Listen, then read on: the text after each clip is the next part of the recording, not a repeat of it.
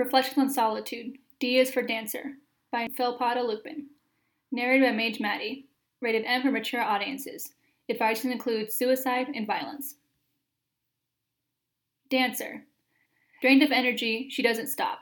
One more step, and another, and another. She can't waste a note, she has to keep dancing.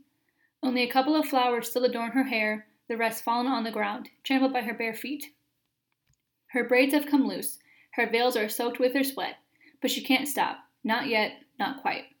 The rhythm is pressing, always more pressing. The people around incite her to go. On and on and on, and on she goes. It's a race. Her against them, her against the music, her against exhaustion in her own body screaming to stop. Her alone against the universe. It's a race that she can't win. She knows it, but she can't stop. And when the defeat finally comes, when her body eventually collapses, to please a God who probably doesn't even care, the crowd celebrates her passing with jubilous cries.